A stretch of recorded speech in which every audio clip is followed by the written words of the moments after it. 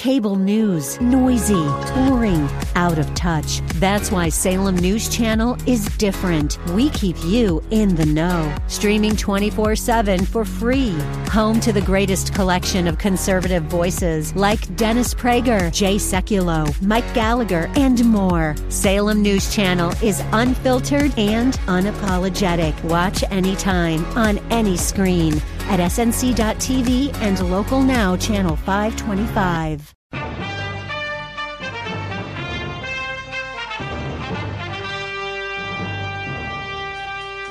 Biblical leaders needed to reform the Southern Baptist Convention.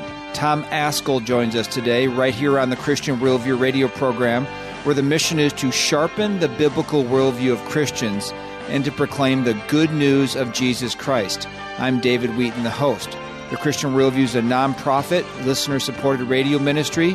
Thanks to you, our listeners, for your prayer, encouragement, and support. You can connect with us by calling our toll-free number, 1-888-646-2233, or by visiting thechristianworldview.org. Now, we are going to get to the massacre at the elementary school in Uvalde, Texas, later in the program today. But first, we're going to get to our topic of the day, which is what is going on within the Southern Baptist Convention. Now, the Southern Baptist Convention, or the SBC for short, is the largest Protestant denomination in the United States, with over 47,000 churches and 14 million members. The SBC also operates 5 seminaries: the Ethics and Religious Liberty Commission, the ERLC, you probably heard of that, Lifeway Christian Resources, the North American Mission Board, and much more. So when a nearly 300-page report released recently detailing sexual abuse and cover-up by SBC leadership and an allegation of sexual assault by a former SBC president, shockwaves reverberated inside and outside the denomination. This is yet another sordid situation at the SBC. You may remember the sermon plagiarism scandal that the current president, Ed Litton, was involved in, or the passage of Resolution 9 to use critical race theory as a, quote, analytical tool, or the ongoing battle within the denomination with regard to women preaching to men, professing Christians who identify as, quote, same-sex attracted, and, quote, social justice is a gospel issue. Some might conclude the Southern Baptist Convention is like a soap opera, but it's really worse than that. Flagrant sin, errant doctrine, and false teachers have infiltrated the denomination, and churches and people are being harmed. And most of all, God is not glorified. In just a couple weeks from now, the Southern Baptist Convention will gather for its annual meeting in Anaheim, California, where the attendees, or as they're called, messengers, will elect a new president to replace Ed Litton.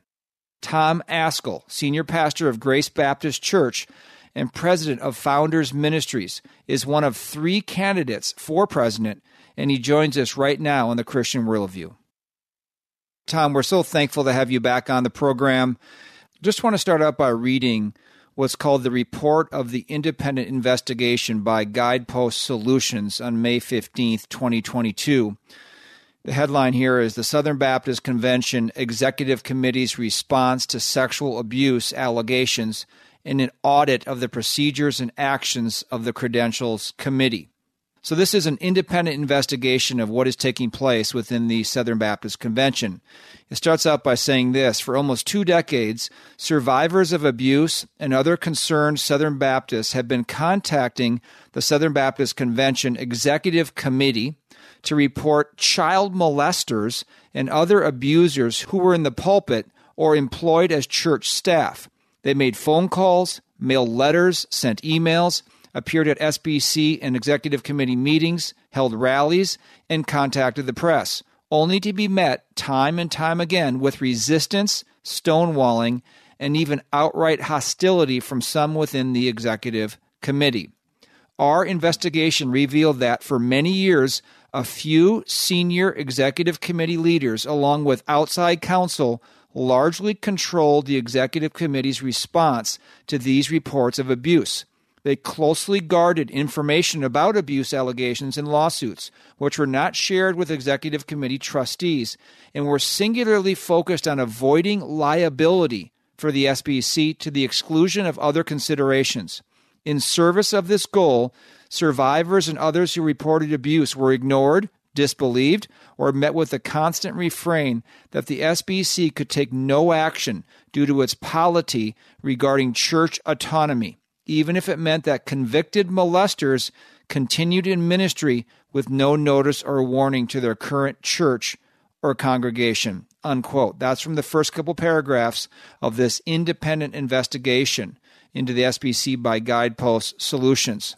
We have the entire report linked on our website, thechristianworldview.org. So obviously, very troubling allegations here in this report. What are your thoughts on this, Tom? Yeah, Dave, thank you so much for having me on. And this is the culmination of 9 months of research and investigation that Guidepost did last year at the Southern Baptist Convention annual meeting that met in Nashville.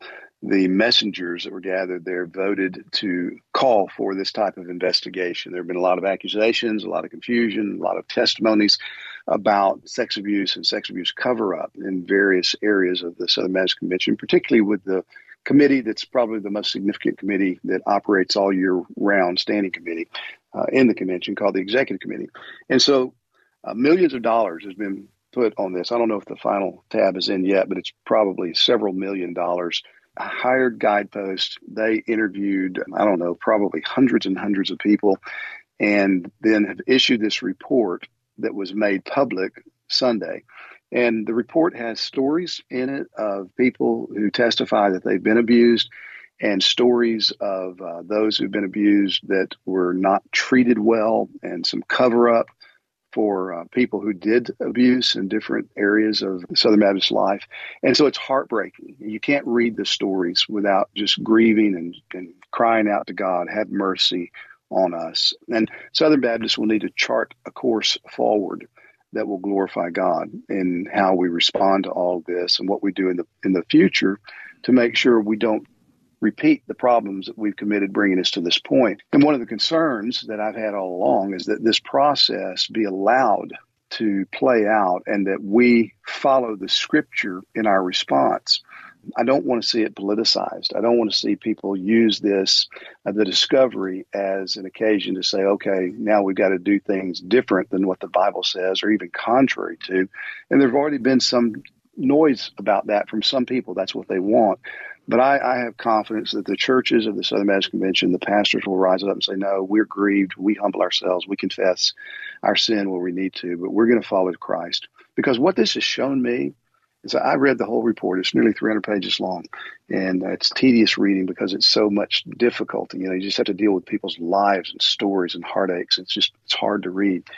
But, brother, I'm convinced that we have problems across the board in our culture as a convention. I think we've lost the fear of God.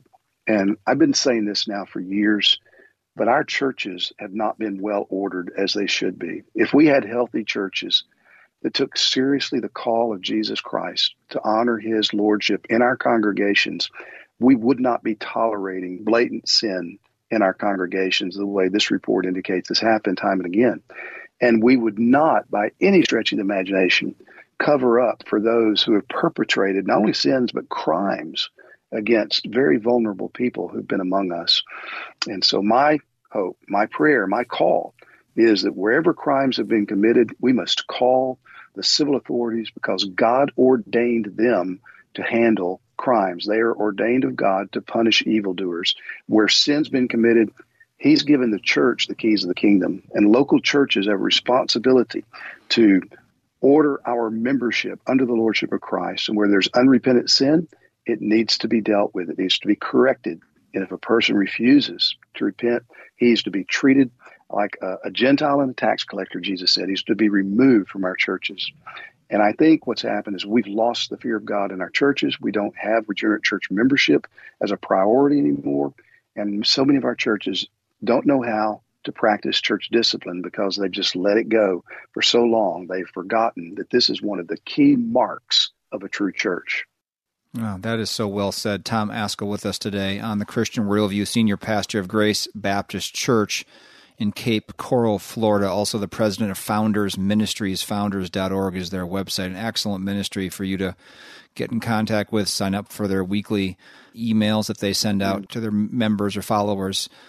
Tom is also a candidate for president of the Southern Baptist Convention coming up at their annual meeting, which is just a couple, 3 weeks from now.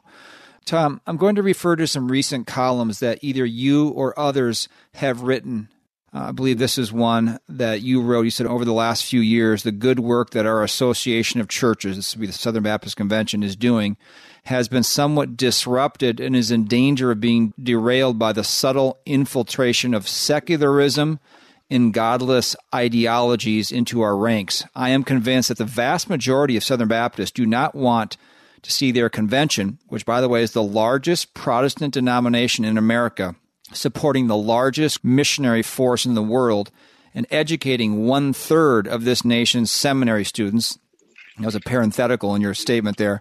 We don't want to see the convention follow the path of our increasingly secular culture. Now, this is almost jumping off the answer you just gave, but tell us more about the main issues that you see that are derailing, I think that was your word in that paragraph there, derailing the denomination.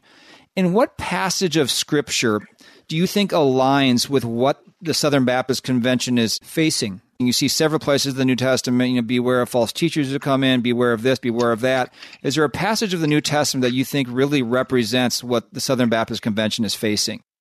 Yeah, well, it's a great questions. And what I have been talking about for several years now is the infiltration of a neo-Marxist plus postmodern ideology that has manifested itself in things like critical theory or critical race theory or intersectionality. Now, those are big words, they're philosophical words, legal words, and it's not unusual to find sincere Christians that don't know what they are, haven't heard about them.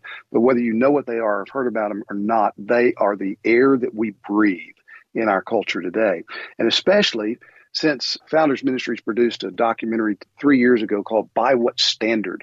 God's World, God's Rules. And we distributed that, hundreds of thousands of copies, given away free. It's on the internet, YouTube, you can find it. Since that time, more and more Christians have been made aware of critical race theory and these ideologies. Basically, what they do is they see all the world and all relationships in terms of power dynamics. And so as classical Marxism, said you have the haves and the have-nots, and the haves are always the oppressors and the have-nots are always the oppressed, and you have to have a revolution to turn that upside down. What this new way of thinking says is neo-Marxist is, yes, you have oppressors and the oppressors are identified by those who have the majority culture behind them, or the hegemony, they call it. It's just a word that means the leadership or the leaders. And so here's how they identify this. It's if you are a white, heterosexual, cisgender, that means you agree with your heterosexuality, Christian man, then you're at the top of the scale. And everybody who's not one of those things is being oppressed by you in some way. And the more categories of oppression that you can identify with, so example, a black, female, lesbian, transgender, Muslim would be, intersectionally way down the list and oppressed. That person has more authority to speak about issues of love, mercy, and justice than you do. So you need to sit down and be quiet and listen to them. And if we're going to have reconciliation between these power differential groups, then those who are in power have to be quiet and sit down, and those without power have to be given power. That was the whole Black Lives Matter movement that shattered our cities in 2020. They were advocating for that exact ideology, and their leaders said, we are trained Marxists. Well, that way of thinking about relationships and problems in society has come into our church. And so we've heard a lot about racial reconciliation in evangelical environments over the last few years, and we need to be thinking about that. But here's what we're being told now, is that in order to have racial reconciliation, if your skin is white or is not black or not dark, well, then you're the problem. And you need to sit down, and people who have darker color skin than you, they are the solution, and they have more authority, and they have more insight than you do. And you are inevitably guilty, and you can't repent enough. They are inevitably sinned against, and they don't need to repent. And of course, that goes against what the Bible teaches. We're all one race. In Adam, we've all been created in the image of God. We've all sinned against God, And when we come to faith in Jesus Christ, we are all one in him, regardless of whether we're Jew, Greek, Gentile, slave, free, male, female. We are one in Christ. And all those distinctions that are still there, they don't matter near as much because we're equal before God in Christ. And so it strikes at the heart of the gospel.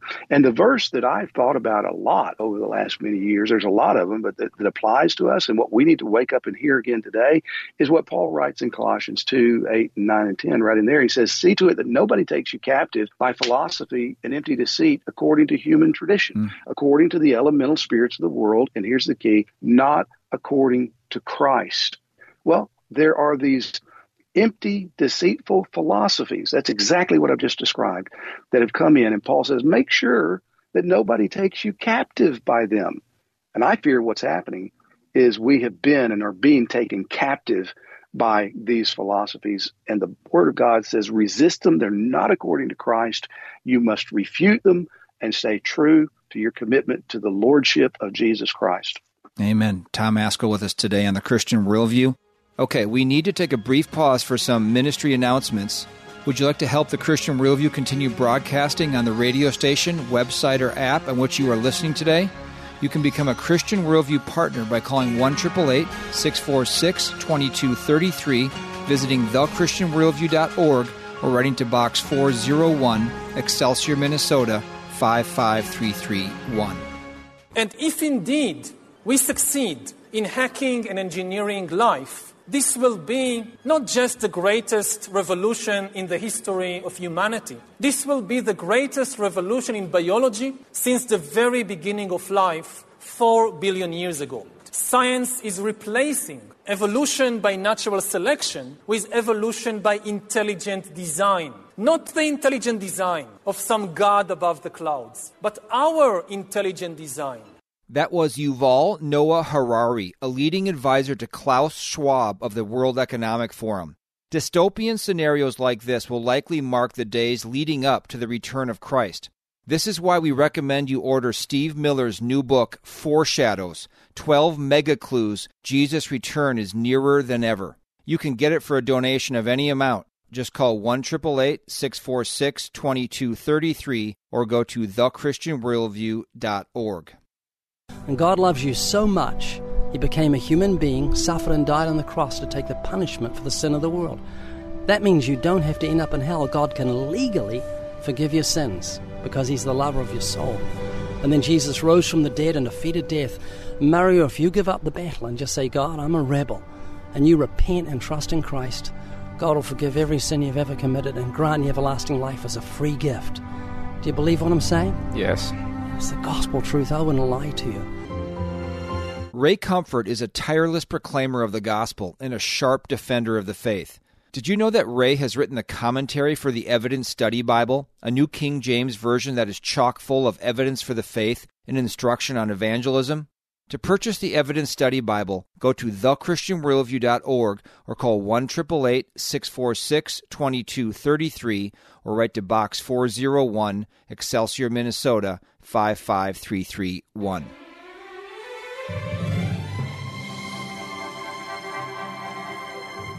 And welcome back to the Christian Worldview. I'm David Wheaton. Be sure to visit our website, thechristianworldview.org, where you can subscribe to our free weekly email and annual print letter, order resources for adults and children, and support the ministry. Now back to the interview with Tom Ascol, Senior Pastor of Grace Baptist Church in Florida, as we discuss biblical leaders needed to reform the Southern Baptist Convention. Tom, I'm going to skip forward because you brought up critical race theory early on here. You wrote in a column recently, you say in 2019, at the urging of Al Mohler, who was the president of Southern Baptist Theological Seminary, and others, I tried to stop the SBC from adopting Resolution 9, quote, on critical race theory and intersectionality. This was a resolution that put forward that it should be used as, quote, a analytical tool. But you were rebuffed, you're right, by the Resolutions Committee and then the messengers. The messengers are the attendees, so to speak, of the convention. Later that year, in the face of a great deal of attempted intimidation, even threats to cancel the project, you helped produce the By What Standard, which that synodoc, which we really appreciate and really like. We encourage listeners to get that. So looking back to 2019, Tom, has that resolution, which you tried to stop, which you tried to, I think, get overturned in 2021, because the convention wasn't held in 2020, that didn't work. Has it turned out that critical race theory has just been used as, quote, an analytical tool within the convention? Well, no, it hasn't. And in fact, you can't use critical race theory as merely an analytical tool. If you do that, it's not critical race theory, because critical race theory is inherently activistic. It is inherently deconstructive. It's designed to tear down hierarchies. And so if you say, well, we're just going to use this to analyze things, well, whatever this is no longer critical race theory. So that's kind of the sleight of hand that is at work here. It's very deceptive. And what we're seeing across the board now is the outworking of a lot of this way of thinking, though it's no longer called, or people don't say critical race theory anymore, because now we've got housewives showing up at school board meetings saying, you're not going to teach that to my children. So everybody has been familiarized with the terms. And now what's happening is, we don't believe that. We don't teach that. But they use the same ideas. They talk about relationships in terms of power dynamics. It's the same categories without the same vocabulary. And what God's people must do is recognize we have a book. God's given us the Bible. He tells us what's right, what's wrong, what's just, what's unjust, what's loving, what's merciful. Don't let people use those words, good Bible words, and fill them up with worldly definitions and then tell you got to do these things based on those faulty definitions. No, God is the one who defines justice, and we need to follow him regardless of cost or consequences. And I'm fearful that a lot of our people are unwilling to do that because they're being intimidated by those who are advocating these ideas that are embedded in these worldly ideologies. Yeah, there is a lot of intimidation. There's a lot of shaming, guilting, all those kinds of things that get that pushed through. You're a bad person. You're a racist if you're against this. Tom Ascol with us today here on the Christian Worldview. You write in another column, as we have seen in so many other areas of evangelical life the last several years, it is the elite class that is woefully out of step with the rank-and-file believers who are working hard to see the scourge of abortion brought to an immediate end in our nation. So you're talking about abortion there. I want to get into that, but just one more paragraph from another article. Again, for the critics, I'm not saying these men, you're referring to men within the convention, are not believers. Some of them might not be, but I do not know. I hope they are Christians. I have prayed for them, but their own actions have demonstrated that they are not the holy men we need to lead right now, and some of them should not even be leading in their own local churches. Those are strong words that you wrote there, but I think they're true words. Now, before we get into the issue of abortion, because we're going to get into that, because there was so much reticence or lack of celebration that the fact that the Supreme Court might actually overturn Roe v. Wade. But hold on for a second on that one. But I just want to get to the leadership of the SBC for now. You talk about one of your articles, you call it the platform, those in charge, the heads of the various committees and leadership structures within the Southern Baptist Convention, which do so much of the power broking, I guess you maybe could call it. So tell us about what this elite structure, this platform is like, and how do they attain these positions of authority within the convention if they don't hold the same kind of values or conviction as the regular rank-and-file believers? Because this sounds very much what it's like in our just political world in this country, where you have elites in Washington dictating to people in the country who most likely do not share their same values. Yeah, that's right. And I think in so many ways there are many parallels because, we trust. That's kind of our nature as Christians. We trust those who lead us. That's what I was doing for many, many years until about 2017. I started hearing things, reading things. It didn't sound right. And I'm thinking, no, we got good leaders in the SBC and the evangelical world. And if these were really problems, they'd be talking about them. They'd be addressing them. And they didn't address them. And so the more I studied, I started making phone calls, started having conversations with some of these people. And I remember one very distinctly. I hung up in my study and looked across the room to an associate who was listening to my side of the conversation. I said, we're in trouble. I said, this man's not going to help us. We need his help, but he's not going to help us because he doesn't think it's a problem.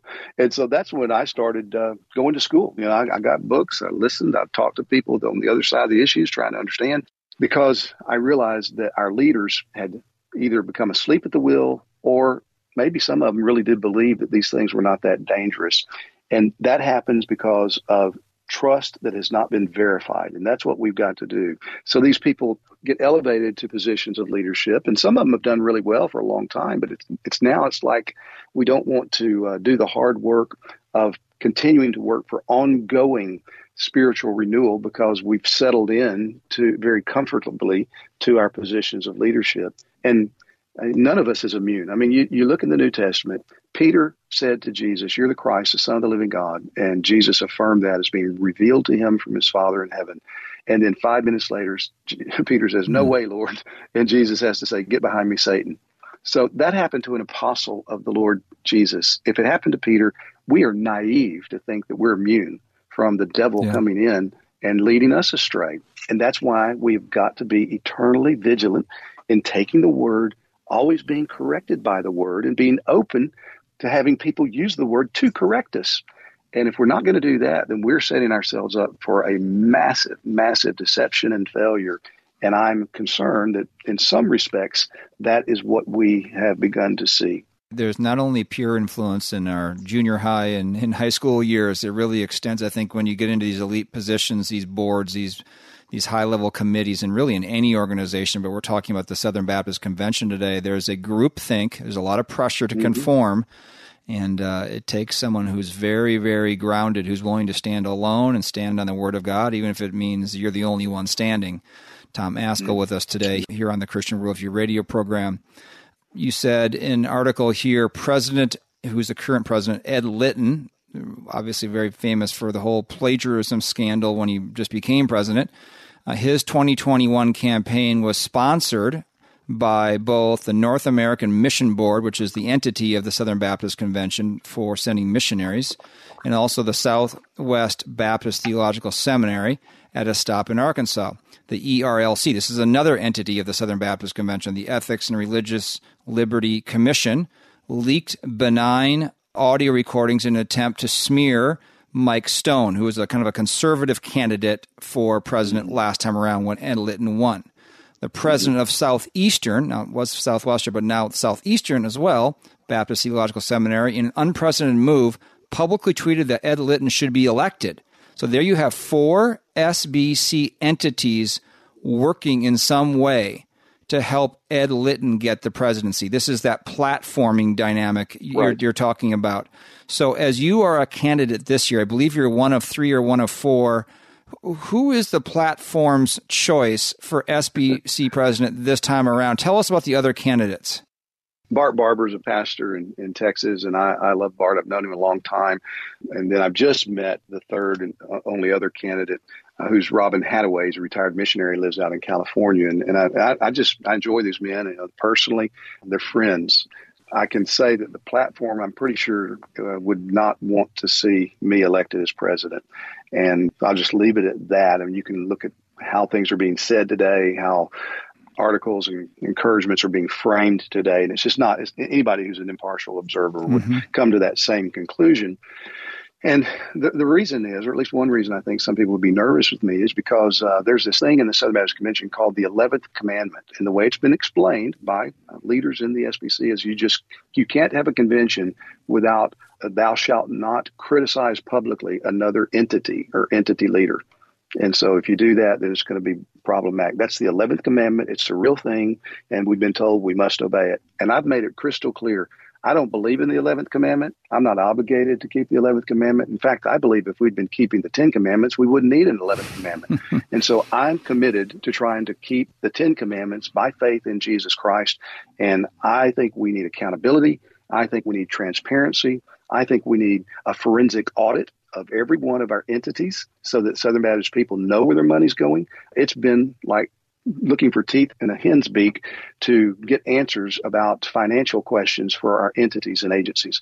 And that shouldn't be that way. So I think there are a lot of people that would not want me to be president. And the people who maybe have a candidate they want to be president are the ones who send messengers to the annual meeting on the cooperative program dime, the collective funds that churches contribute. The Washington Post last year wrote an article in which they cited an insider to the North American Mission Board that says that the North American Mission Board flew church planters to Nashville to vote for Ed Litton. Now, that's the Washington Post report, and I made that public, and I didn't write the article. I just commented on the article. And North American Mission Board people said, "I can't believe you're saying that, Tom. It's not true." I said, "Well, tell them to recant the article. Stand up and say the article lied." They wouldn't do that. So I'm just telling you what the reporter of the Washington Post said.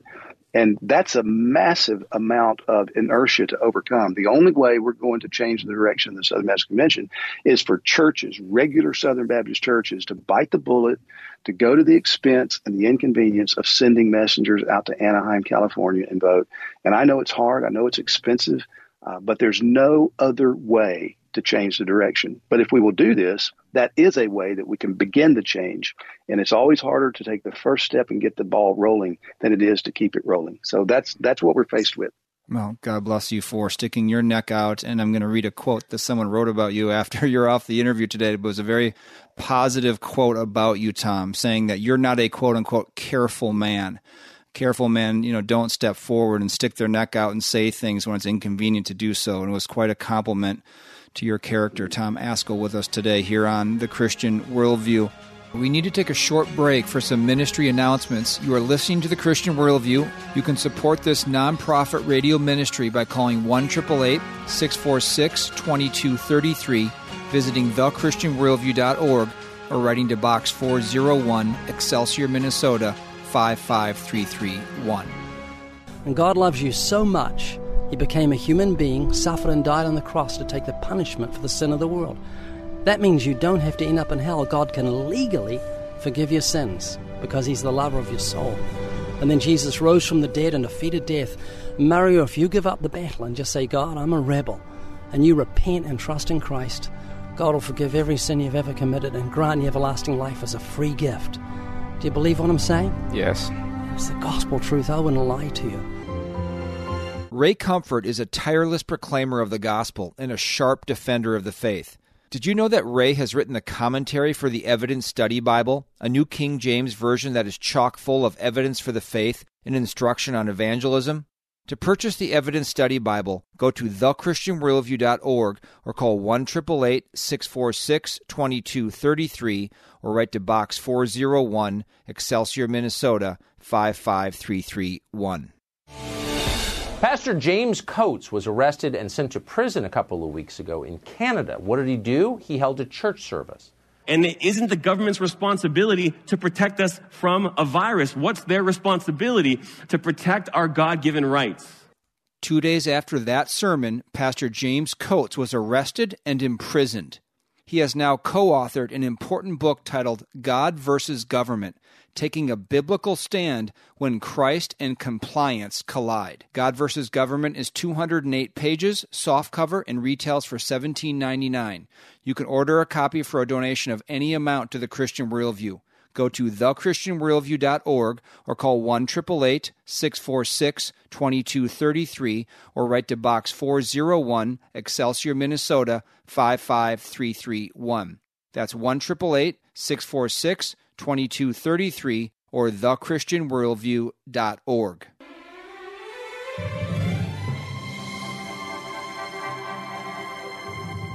Thanks for joining us on The Christian Worldview. I'm David Wheaton. Just a reminder that today's program and past programs are archived at our website, thechristianworldview.org. Transcripts and short takes are also available. Now back to the interview with Tom Ascol, senior pastor of Grace Baptist Church in Florida and one of 3 candidates for president of the Southern Baptist Convention. Tom, let's talk about this issue of abortion that has been so much in the news. You say, and by God's grace, in the Nashville meeting in 2021, the convention meeting that year, the convention overruled the resolutions committee and insisted on hearing and ultimately adopted the strongest pro-life, anti-abortion resolution in the history of the Southern Baptist Convention. But its adoption came only after various Southern Baptist ethicists spoke against it. Later, a group of Southern Baptist theologians and ethicists wrote a lengthy statement arguing against the resolution's call for the abolition of abortion. Now this might be hard for me to understand. I'm sure it's hard for listeners to understand today that there's people within the Southern Baptist Convention who weren't for a resolution of the strongest language, pro-life language in the history of the convention, and who weren't necessarily celebrating the potential overturning of Roe v. Wade.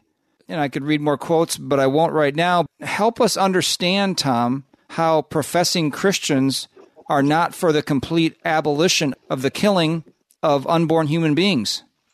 Well, it's been an eye-opener to me over the last few years because I've just assumed that pro-life organizations like National Right to Life and others that I've supported and championed through my adult life, I just assumed we had the same goal, which was the complete abolition of abortion, and go about it different ways politically. I understand different strategies, but I thought we all were for the abolition of abortion. But that resolution, this is a platform. The platform didn't want it to come out, tried to keep it from coming out. And by God's grace, through my brother, Bill Askell, a pastor in Oklahoma, was able to get it out in front of the messengers, argue for it. The messengers overwhelmingly passed it. And then we've been told since that time, well, they didn't know what they were voting on. This goes too far. If we were to do this, then we would be holding women who have abortions accountable for killing their babies. We're not going to do that. If there was any doubt about that rationale, it was erased 2 weeks ago when the Louisiana legislature, for the first time in the history of the United States, had a bill come out of committee to be debated on the floor of that state Congress that recognized personhood to unborn children, unborn babies, so from conception and fertilization, and then required equal protection under the law as the U.S. Constitution, the 14th Amendment, guarantees. And it's great. It's going to be debated. This looks like we might finally get something done on a state level that's not been done before since Roe v. Wade was recognized by the court. And the 75-plus right-to-life organizations signed an open letter condemning that way of thinking. And they sent it to state legislators and legislatures and said, this is wrong. We've never held women culpable for abortion. They're victims. It's only the abortionists that are culpable. The women who seek out abortions, they are victims. They're not to be held accountable. And the Ethics and Religious Liberty Commission's acting president, Brent Leatherwood, put his name on that document.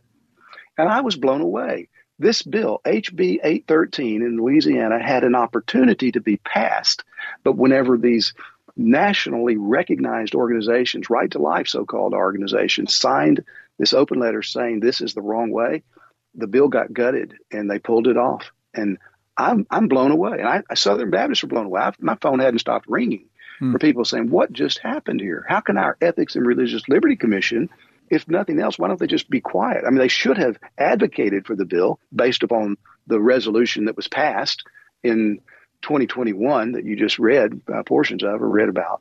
They should have advocated for the Louisiana bill. They certainly shouldn't have worked against it. And again, it's just a commentary on the disconnect between those who are in leadership with the rank and file Southern Baptist pastors and churches and members who we're not on the same page on this issue. And it's sad. It's really sad. Tom, let me just read you the reasoning. You mentioned Brent Leatherwood. He signed on to this. I think it was a statement that they put out. He's now the acting president of the ERLC, took over for Russell Moore, who's now with Christianity Today. The tragedy of abortion in this column isn't limited to the unborn child who loses her life. The mother who aborts her child is also Roe's victim. Now you might think, oh, that's absolutely the case. Well, let's read on. She is the victim of a callous industry created to take lives, an industry that claims to provide for, quote, women's health, but denies the reality that far too many American women suffer devastating physical and psychological damage following abortion. This is true to a certain degree here. One more paragraph. As national and state pro-life organizations representing tens of millions of pro-life men, women, and children across the country, let us be clear. We state unequivocally that we do not support any measures seeking to criminalize or punish women, and we stand firmly opposed to such penalties in legislation.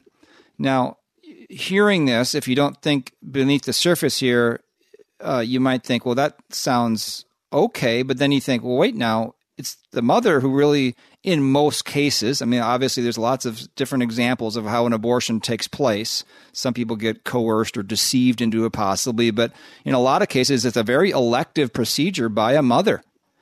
And to try to take this stance to, we don't want any punishing or criminalizing of a woman who chooses to, I guess you'd have to say, kill or murder her unborn child, it seems like an effective tack to take if you're really not pro-life, because it seems like you're being anti-woman if you would say a woman should be culpable and held accountable for the killing of another human being.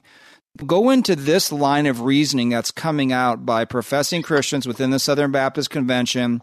They look like they're taking the side of women in a way by not wanting to hold them accountable for abortions, but that really shouldn't be. That's right. And that is newspeak, and that's straight out of George Orwell.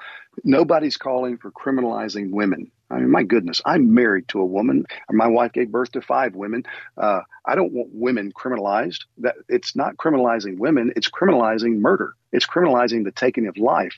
Homicide. We have homicide laws that guarantee life and liberty to citizens of these United States. All we're arguing for is what all pro-lifers say they believe, that from conception and fertilization, the baby formed in a mother's womb is a living human being, is a person. Well, shouldn't we want for our most vulnerable neighbors in the mother's wombs the same kind of protection that we want for ourselves? Isn't that what true love does? You love your neighbor as much as you love yourself.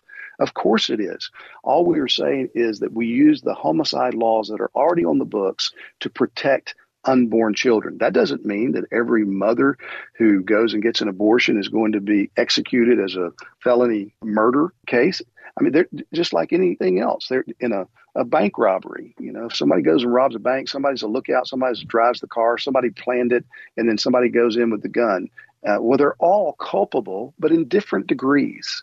And there are women who have been trafficked. There are women who have been beaten, women who have been coerced into having abortions, no doubt. But that's different than the women you'll see when you go to shoutmyabortion.com and read those testimonies and watch those women wearing T-shirts saying, yeah, I'm going to kill that baby. This is number 3 for me. You're going to tell me that those women are not culpable? So it's smoke and mirrors. It sounds compassionate, but it's not compassionate. And in fact, I would argue that it's an instrument of the devil to reason that way, because if a woman is culpable and you tell her she's not, then you have just cut her off from the only hope she has of forgiveness and grace for healing, which is the gospel of Jesus Christ. Because Jesus said, I didn't come to call the righteous, but sinners to repentance. Well, if you tell this woman she's not sinned, she's not done anything wrong because she's a victim, what you have done is you have perpetually kept her from the only avenue of grace, forgiveness, healing, which is Jesus Christ. Because when sinners own their sin, own their culpability in breaking God's commandments, and they look to Christ for forgiveness, that's when we get healed. That's when we get reconciled to God. But if I'm convinced I don't need God's grace for my abortion, then there will be no experience of grace, because I won't seek it in the only way and the only place it can be found.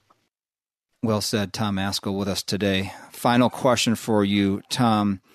You know, as we look at the Southern Baptist Convention, and we titled today's interview, Biblical Leaders Needed to Change the Southern Baptist Soap, crossed out soap, sinful opera, instead of the soap opera, because that's kind of like from a distance, that appears to what it kind of can be. You know, there could be a TV drama and all that goes on within the Southern Baptist Convention on a regular basis. So it's a big convention, and in a big convention, there's going to be lots of different beliefs and ideas and so forth.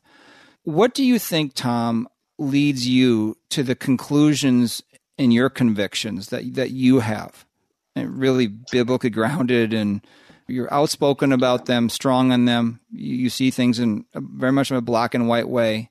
What do you think leads to your conclusions as a pastor, while others in the SBC are in favor of some of these things you've spoken out against, like social justice, critical race theory, or not banning abortion, not holding a woman accountable when she chooses to have an abortion? What do you think leads you to different conclusions than someone else within the convention?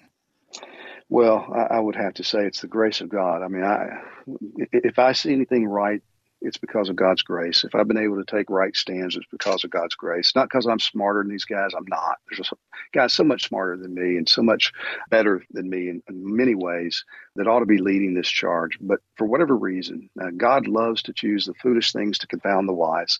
And I think perhaps that's what he's doing with me. I want to be faithful. I believe the Bible. I fear God. There's something that is very sanctifying about coming close to death. And in God's providential arrangement of my life, I've had that experience more than once. And that focuses your mind, and it sets you more and more free from the fear of men. And I don't mean to suggest that I'm done with any kind of fear of people and I don't try to please people. I don't want to. But God has convinced me of the seriousness of fearing not just the one who can kill the body, but the one who can kill the body and afterwards throw the soul into hell. And I love him. I love Christ. I love God's people. I love the gospel. I want to see people come to know God. And I don't think I'm smarter than God. I think he's given us a book, and I have to follow this book. I don't have any other choice. And I'm not suggesting I do it better than others. I don't want to come across that way at all. It's grace. If I've seen anything, it's grace. It's all God's work. But I am a steward. And one day I'm going to stand before God, and I'm going to give an account for the stewardship entrusted to me. As a pastor, I'm going to give an account for the souls under my care at Grace Baptist Church. And that weighs on me. And that drives me to be as careful as I can be in understanding and proclaiming this word that he has given us in the scriptures without fear of cost or regard for consequences. I want to leave all that to him. I just want to be faithful.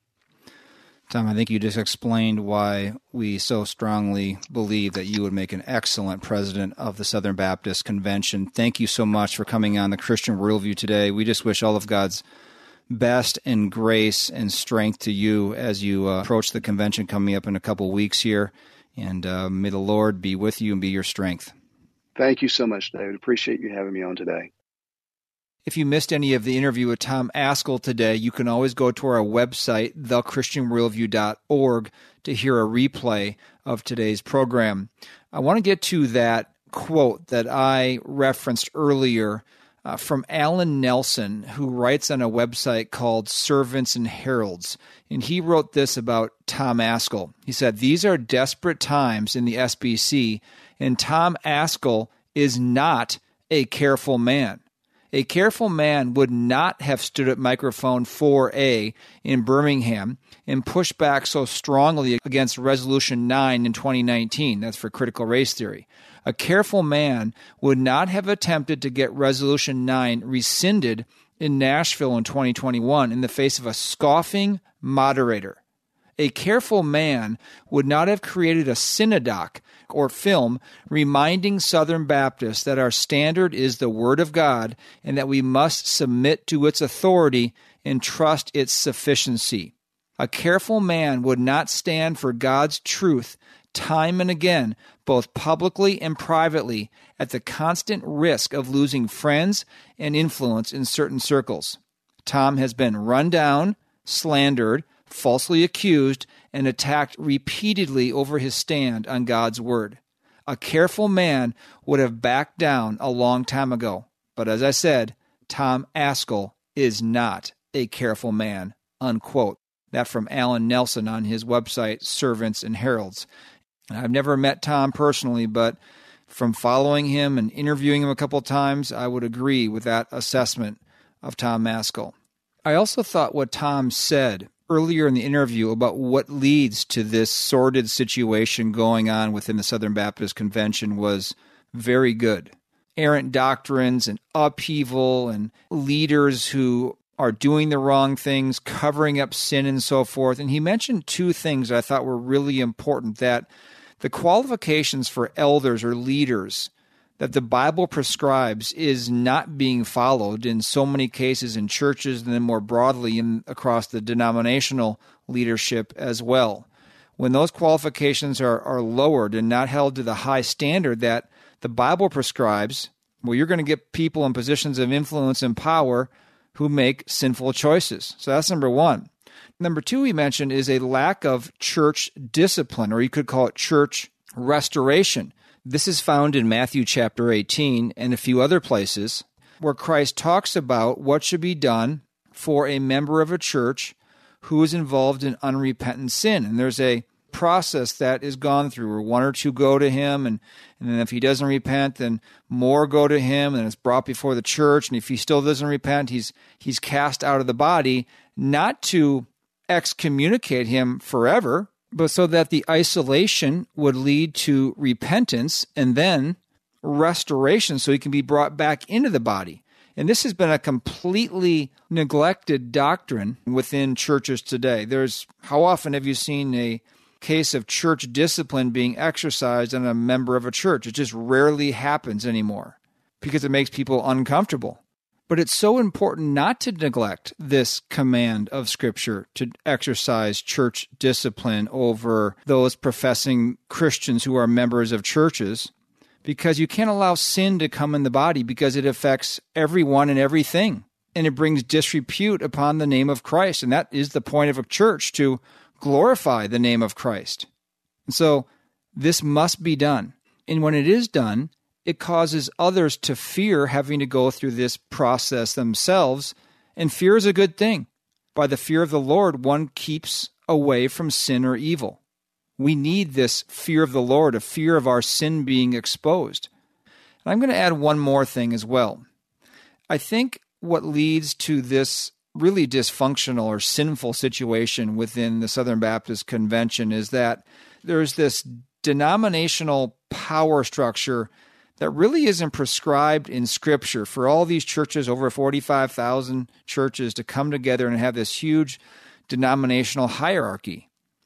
The local church is what is prescribed in Scripture. And the Southern Baptist Convention is just too big, too powerful, and too lucrative.